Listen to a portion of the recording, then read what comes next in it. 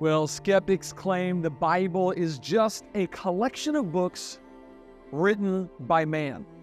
If it's just man-made, then does it really have any authority over anybody living in the 21st century? To answer that question, we're going on an adventure through the Bible, and every step of the way, you are going to realize you can't make this stuff up. You really can't make this stuff up. Welcome to the Creation Today Show. I'm your host, Eric Hovind. I'm excited to share with you a success story. See, our mission is to disciple the world one person at a time, and it's working. How do we know? Because there you are. You're watching right now, and you are going to love today's conversation. We asked our followers on social media, how many of you grew up in church? And a whopping 91% of our social media group said they did. Then we asked, how many of you have doubts about the Bible? 22% said you sometimes doubt, 4% said you always doubt, or a lot of the time doubt the Bible. Well, I can't think of a better show for you to join me on as we host Mike DiVirgilio for this fantastic conversation. Jesus was just too popular to make up. So you don't make up a first century rock star Jesus, because that's how popular he was. His teaching was counter to everything that the religious professionals taught. Welcome to the Creation Today Show, where we bring together interviews with experts and solid Bible teaching. Your host, Eric Hovind, affirms the ultimate authority of God's Word, the truth of creation, and why it matters to you. To my Creation Today partners, hey guys, thank you. We're getting you guys on here. Shane and Ruth and Rodney and Jonathan and Gary and Jill. Thank you guys, and Gary. Guys, thank you for hanging out with me. I really do enjoy this, having these conversations with you. By the way, social media, we'd love to see you over here on the partner side of the Creation Today Show so that we can reach more people together.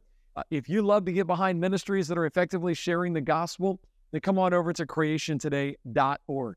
Hey, I need some participation right now as I introduce our amazing guest. Let me know in the comments if you grew up Catholic. Just put that in the comments. I grew up Catholic, or I grew up in the Catholic Church. And I want to know, reason being is because our guest today grew up in the Catholic Church. And he's actually grateful because it prepared him to receive the truth of God's Word when it was presented to him from a Protestant perspective. He went to Arizona State University in 1978. And at the invitation of what he says were a couple of Jesus freaks, he went to a Bible study to learn what the Bible had to say about Jesus. And that was the beginning of an incredible journey to know the truth and then be willing to make the truth known to the world. He has since written a lot of blogs, including two books. And the books include The Persuasive Christian Parent, God's Provision for Building and Enduring Faith in You and Your Children. And then the book we're discussing today, Uninvented, Why the Bible Cannot Be Made Up and the Evidence That Proves It. Ladies and gentlemen, please help me welcome Mike DiVirgilio. Mike, welcome to the Creation Today Show. Thanks for being here. Thanks, Eric. I really appreciate that. Very kind words. I have really enjoyed this. My mom really, she handed me your book a couple months ago, and as I flipped through it, and this is a new one, but everything was underlined. I'm like, Mom, you pretty much underlined the whole book here. Like, there was highlights everywhere, underlines everywhere. I liked your mother. This is good.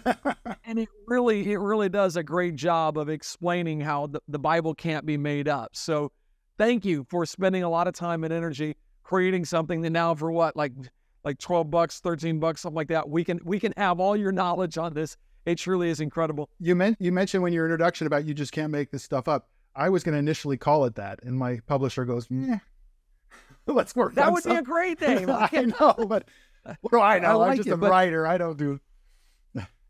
Uninvented works. It's definitely not invented. Yeah. Hey, for those of you who study theology, you're going to get a kick out of this. If I'm right, do I have this right? You have somebody you're related to that's like that us apologists think is like a pretty high up there in apologetics and really smart. Is that right? I do. He's actually not a blood relative, but he's my wife's stepsister's husband. I know it confuses me at first too. Okay. She had two stepsisters, so they got divorced, and then one of the stepsisters married. One of them married J.P. Moreland. J.P. Moreland. Can you believe he's related to J.P.? Got a big brain, J.P. That is fantastic. Yeah, he's a great guy. That's where I go, okay, how can you not have a good book if you got somebody like that to bounce ideas off of? Like, did you bounce any ideas off of him or no?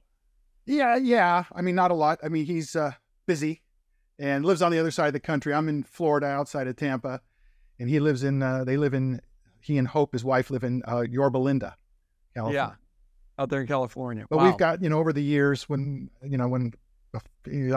we got married, he was at our wedding, and it was just great and then he which blew my mind. I got back into apologetics when, in 2009, I think I tell that story in the book. And, I was blown away that J.P. Moreland was a superstar, in apologetics. He gave me, the first of his, Scaling the Secular City back in when it was printed. The publisher sent me one. I haven't read it until I dove back into apologetics. I'm ashamed to say. So years later, you're like, oh, wow, look at you. Like, plus the resources, apologetics resources that I saw there, and the internet was just starting to explode, I was blown away, and we have so much at our disposal today. It's just a wealth, an embarrassment of riches, I think, as the saying goes. It really is. And I always say, if it wasn't for the internet, all these ideas have been debunked years ago, and now the internet brings them back up, and we have to keep creating stuff like Uninvented to say, no. I call it's not made up. I read this in a blog comment somewhere, that the internet is the Gutenberg press of the 21st century. And it's so true because, the Catholic Church thought they could, Luther, no problem, get rid of him.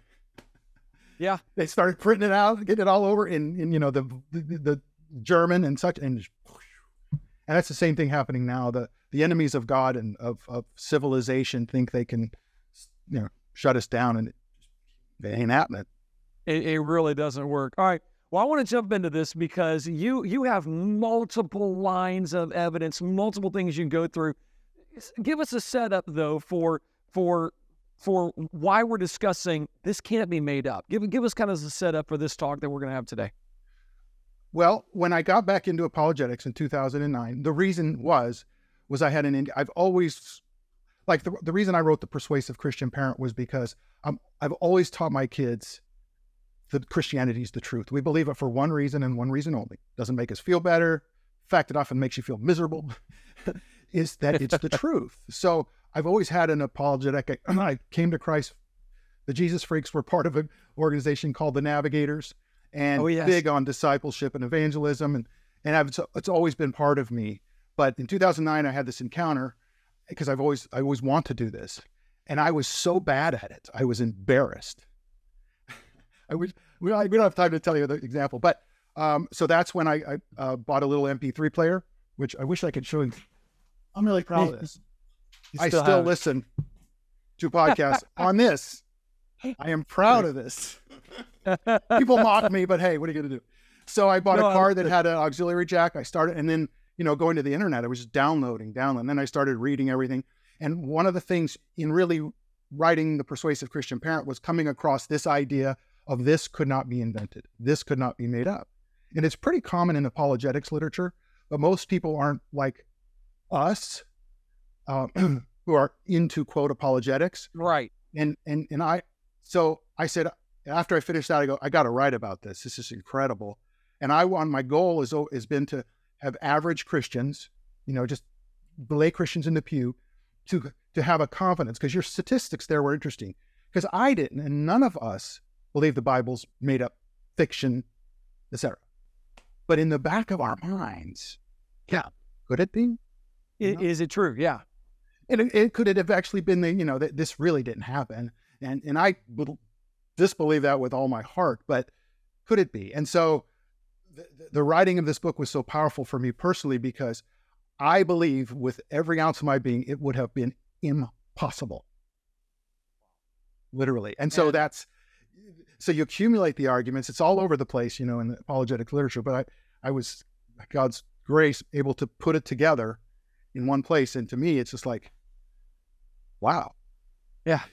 And I've learned really to also read the Bible apologetically and with an eye to this. And we'll get into some of this stuff later, but just going through the Gospel of John, which is just insane. Okay. For those of you watching, you're going to want to get on Mike's website. Mike, what it's just your name, right? MikeDiVirgilio.com. .com. Yeah, exactly. You're going to want to check that out. Do you already have like an email list and stuff like that people can sign up for? Or get your blogs?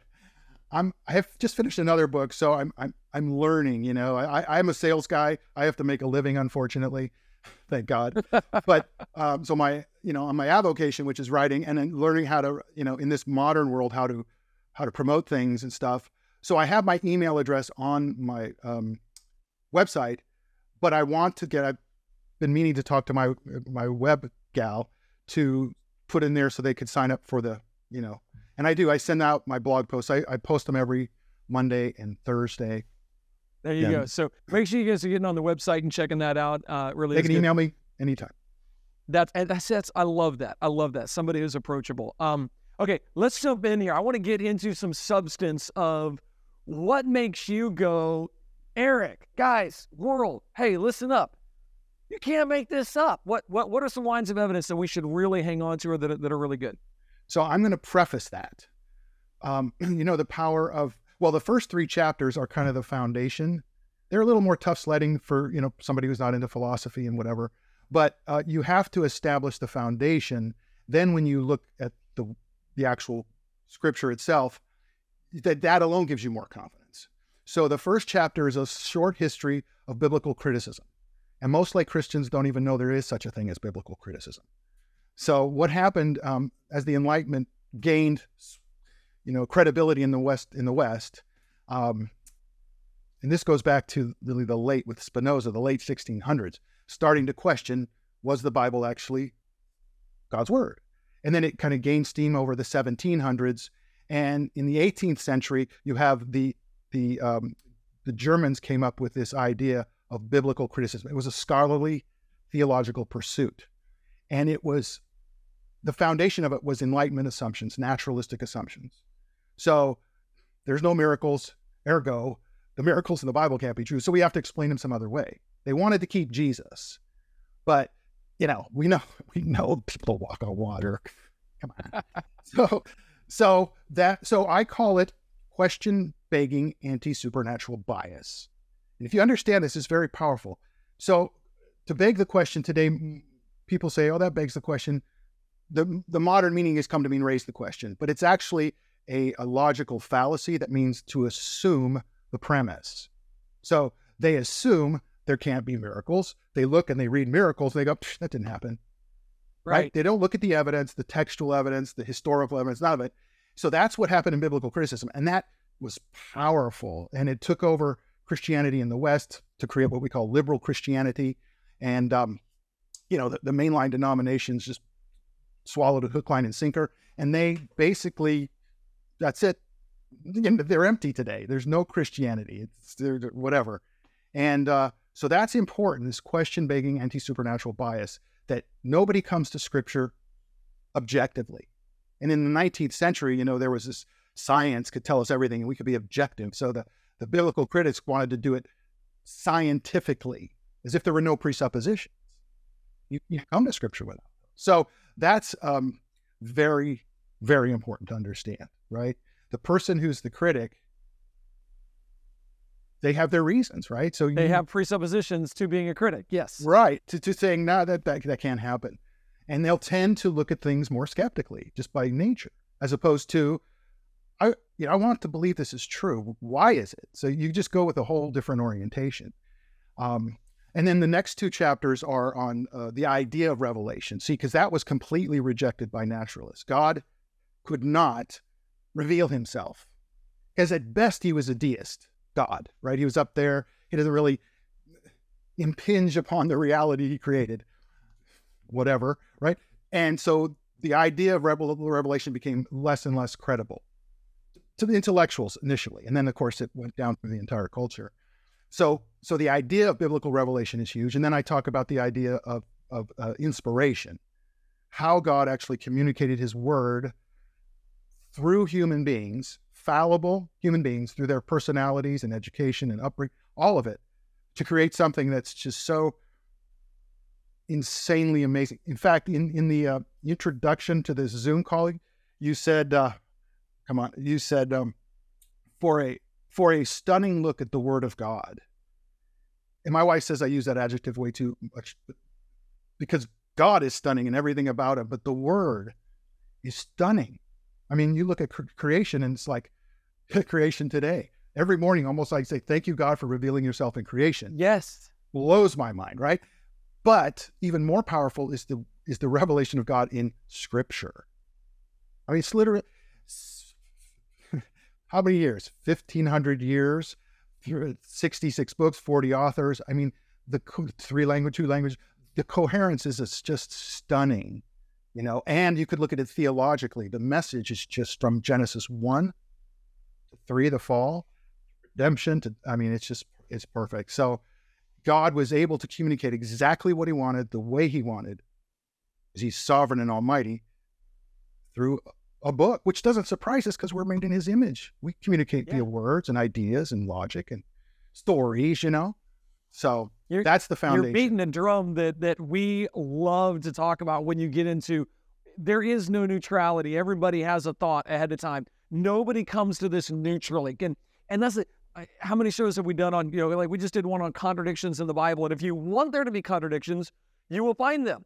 And if you go, let me look for the harmony, could it make sense? You'll go, actually, it could. These 2 passages that appear to be contradicting could actually make sense. And the scholarly work on that now is it's everywhere. If you really want to find, it's there, You can, what's the word? You can support whatever you want to believe about this is really what it comes down to. You can find people, find arguments, find professors, find theologians that no matter what your view is, you can say, well, they support what I say, and then that'll back it up. And that's why I love when you get into revelation and specifically inspiration, because so many people don't understand this. This is, let me put it this way, and I don't know if this is too strong for you, but if it wasn't inspired by God, then it really is just man-made. I mean, it really has to be inspired word of God. It's either or.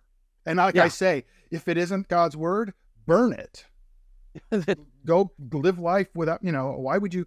But liberal Christians in the 19th to 20th century, they wanted to keep Jesus. Well, I talk about the partial Jesus. Everybody wants a piece of Jesus is a phrase I use, and we'll talk about that. I mean,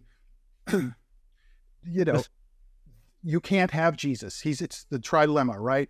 Lord, lunatic, or liar. And I mentioned, I'd recently finished Gospel of John, and I talk about, and I want to read this, but I don't know if we should, but the timing. No, go for it. I got an hour, man. Let's go, baby. So John 5 and 6 is so bizarre. I say that Jesus is a conundrum. He's just, the things he says. So let me preface this, though. This is very important because you laid the foundation, of the criticism, revelation, and inspiration, but you have to lay the foundation is the Jewish nature of Jesus' world. See, because for all of biblical criticism until the 1970s, they ignored the Jewish nature of Jesus' world. They thought the Bible kind of slowly developed over hundreds of years in mainly pagan Christian environments. So they had a need in the environment and they added these things.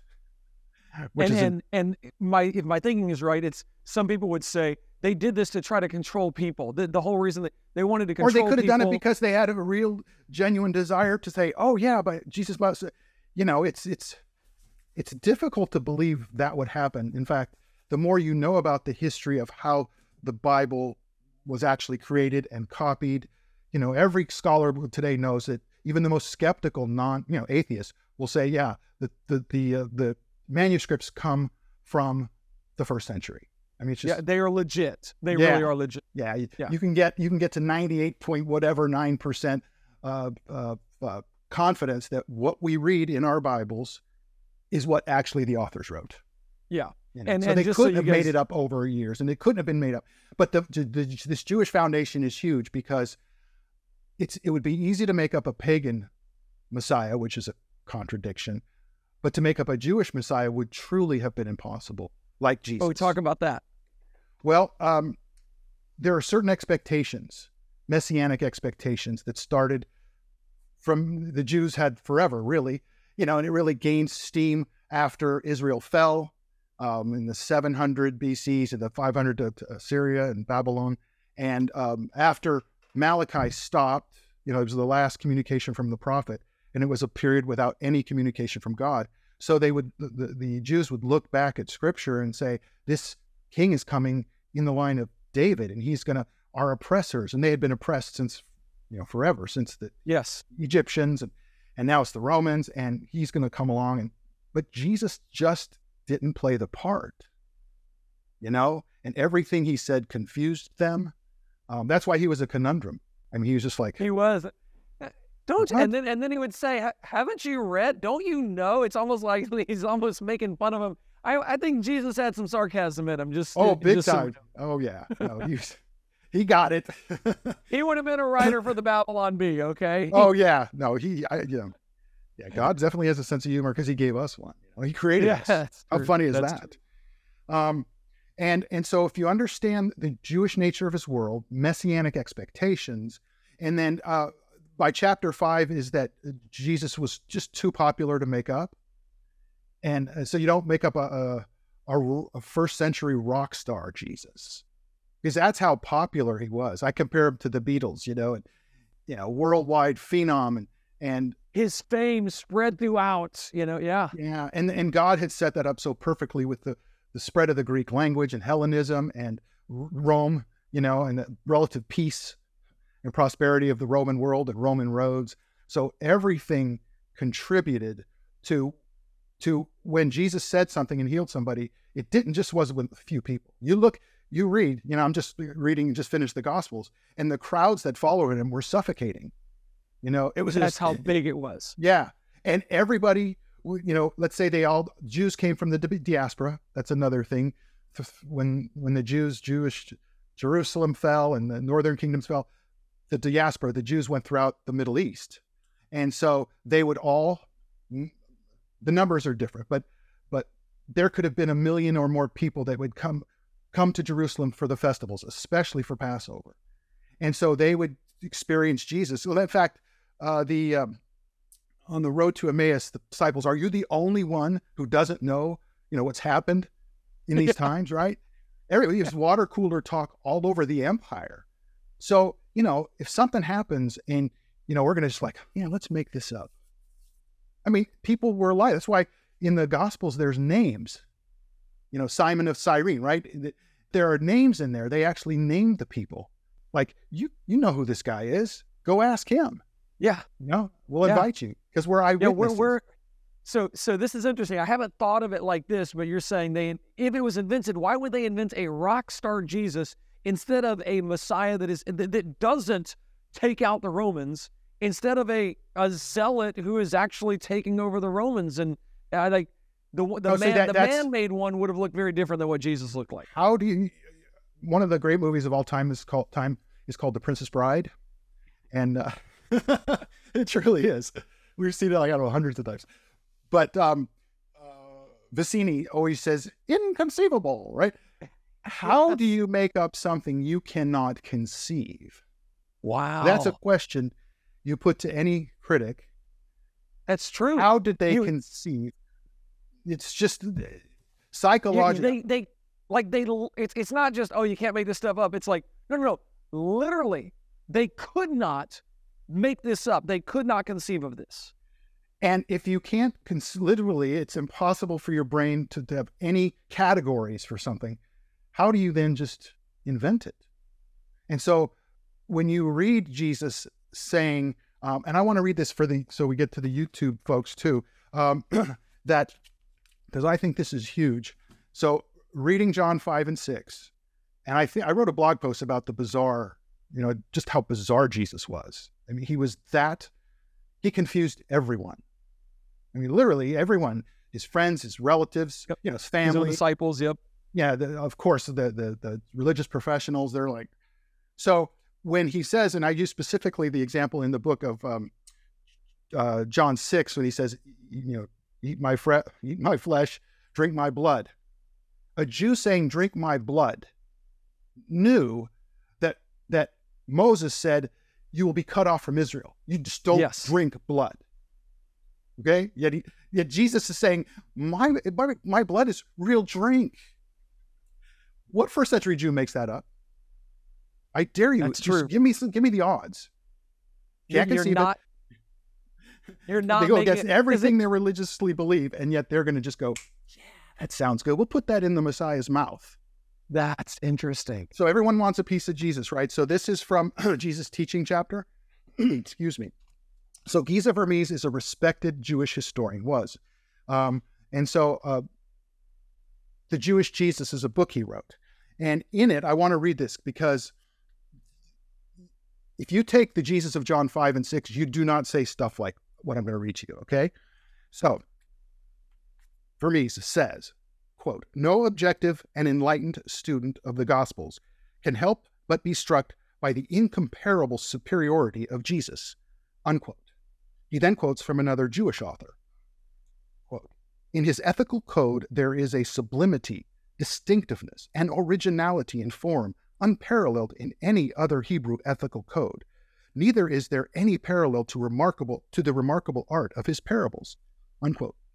Then Vermes adds, quote, "Second to none in profundity of insight and grandeur of character, he is in particular an unsurpassed master of the art of laying bare the inmost core of spiritual truth and of bringing every issue back to the essence of religion, the existential relationship of man and man and God," unquote.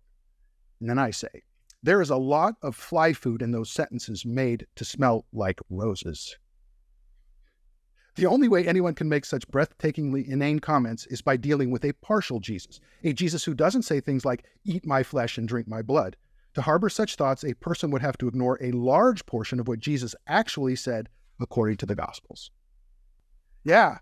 You really would. How can you say, it's so stupid you would say those things. And then you read, they'll probably think, well, the Sermon on the Mount. Well, the Sermon on the Mount is very problematic too. I mean, there's a lot of stuff that you've heard it said, "I say to you." I mean, really, Jesus, you have the authority? Okay, hit that one. I mean, I want to go into more of these. Hit that one before I have to let social media go, because that's another one. The Sermon on the Mount. Like, you're right. You're starting to go into that. Hit that real quick. Well, I mean, there's so many examples in the Sermon on the Mount that are not only religiously bizarre, but countercultural, because like, love your enemies. What? Right. Who loves his enemies? That's the dumbest thing I've ever heard. Right? A typical Jew would think that. But that's supposed to be sublime and wonderful. And, you could just go down through the list of the Sermon on the Mount and, blessed are the meek. Well, in a culture where might makes right, being meek and giving up your power to serve others is absurd. You just don't make it up, culturally or religiously. So you can go from both angles, because Tim Keller was real good on, how he upended Jesus and the Bible does in general, every cultural expectation of the time. So how do you go in? And then there's this minor fact that Christianity, against all odds, transformed the entire world. Yes. And my point is that lies do not do that. Wow. Made up stories don't do that. So Tom Holland wrote a book called Dominion. And he was a big fan of the ancient world. And he realized, gosh, that was a brutal place. I don't think anything like those people. And then he's not a Christian yet, but he's realizes, hey, everything we have that's good in our society today came from Christianity. That's incredible. Yeah. Or we be pagans, killing and murdering each other. Well, truly, this idea of Jesus, the whole Bible, is uninvented. And I've never looked at the Bible and read it the way, like the way your book puts it. I've never, because I've grown up in the church, so I've grown up reading the Bible. Yes, it's true. I've never read it through that lens of, is this something that somebody would have made up? Would somebody have invented this? And you're right, no matter where you go in Scripture. Right, the whole of the culture tells us it is. Right. The whole of everything, of course it made it. And we have to help those we are responsible for to overcome it and realize. So if you're out there and you've been told, oh, the Bible's just written by man. They made that up. And I've heard these arguments straight to my face from atheists. That was written to control people. That's why they did it. They wanted to control people. And I'm like, what man-made book tells you not to indulge in your own fleshly desires? You know? What book says, hey, practice, monogamy? What book says, like you said, love your enemies? It's like, if this was made up to control people, I think you would do it a lot different. This is not a made-up book to try to control mankind for religion. This actually, when you look at it right, you realize this frees mankind to love God and love others and to recognize their purpose in life. It's incredibly, incredibly freeing. I want to go through some more of your lines of evidence, but before we do, I need to let social media go. Hey, Facebook, YouTube, Rumble, Twitter, thank you guys for hanging out with us. TikTok, thank you guys for hanging out with us for a few minutes. If you ever want to join us and kind of make a bigger difference with our lives together, come on over to creationtoday.org, partner with us, and help us reach more people. I do want you to go to Mike's website. So we'll put it in the comments. It'll be in the comments right there. But MikeDeVirgilio.com. And you do got to make sure and spell it right. MIKE.D. No, not dot. Oh, it's not dot. Oh, I'm thinking I'm getting your email. Email. Yeah, Right. DVIRGILIO. Boy, Italian, right? A bit. DeVirgilio.com. Make sure you go check that out and enjoy his writings. Send him an email and say, when you get an email list, sign me up, okay? So that he can do that whenever he gets that. And then his book, Uninvented, I know we're carrying it on Creation Today. It's available at Amazon.com, and probably a lot of different places are already carrying audiobook too now. You have it on audio? Now, that's my favorite. If I would have known that, I would have done that instead of reading, because I love my audiobooks, man. Yeah. Double speed. Let's go, man. Let's get her done. That's incredible. Thank you, Mike, for taking time to do this. Please, guys, go to check out his website, get the book, and be encouraged. And then don't just let this sit with you. Use this. These are tools that have been developed for you to share your faith with other people.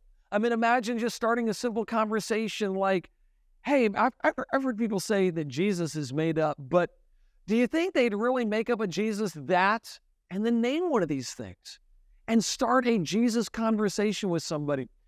So I don't know where you're at in your walk, but man, God calls us to make disciples, to first of all be a disciple and then make more disciples. So I just want to encourage you this week to share this truth with somebody you know or somebody you don't know. It might be as easy as sharing this video on your social media feed. So make sure and check his website out, get his book, and share this information with others. Next week, what are we covering next week? It's going to be a good. The genealogies of Genesis. Okay, guys, I'm nervous about this next show. I'm not going to lie. I'm nervous. But Henry Smith is going to walk us through some controversial information about the genealogies in Genesis. And is it possible we miss something when we read those? Okay, so I'll save everything else. Very, very interesting. I'm not sure where I'm at yet, but you can join me next week live right here at noon as we go through the genealogies in Genesis, and we can ask, did we miss something? Are we missing anything? So it's truly going to be interesting. All right. God bless you guys. I look forward to seeing you next week. We're going to keep going here with our Creation Today partners. If you want to join us, come on over to creationtoday.org.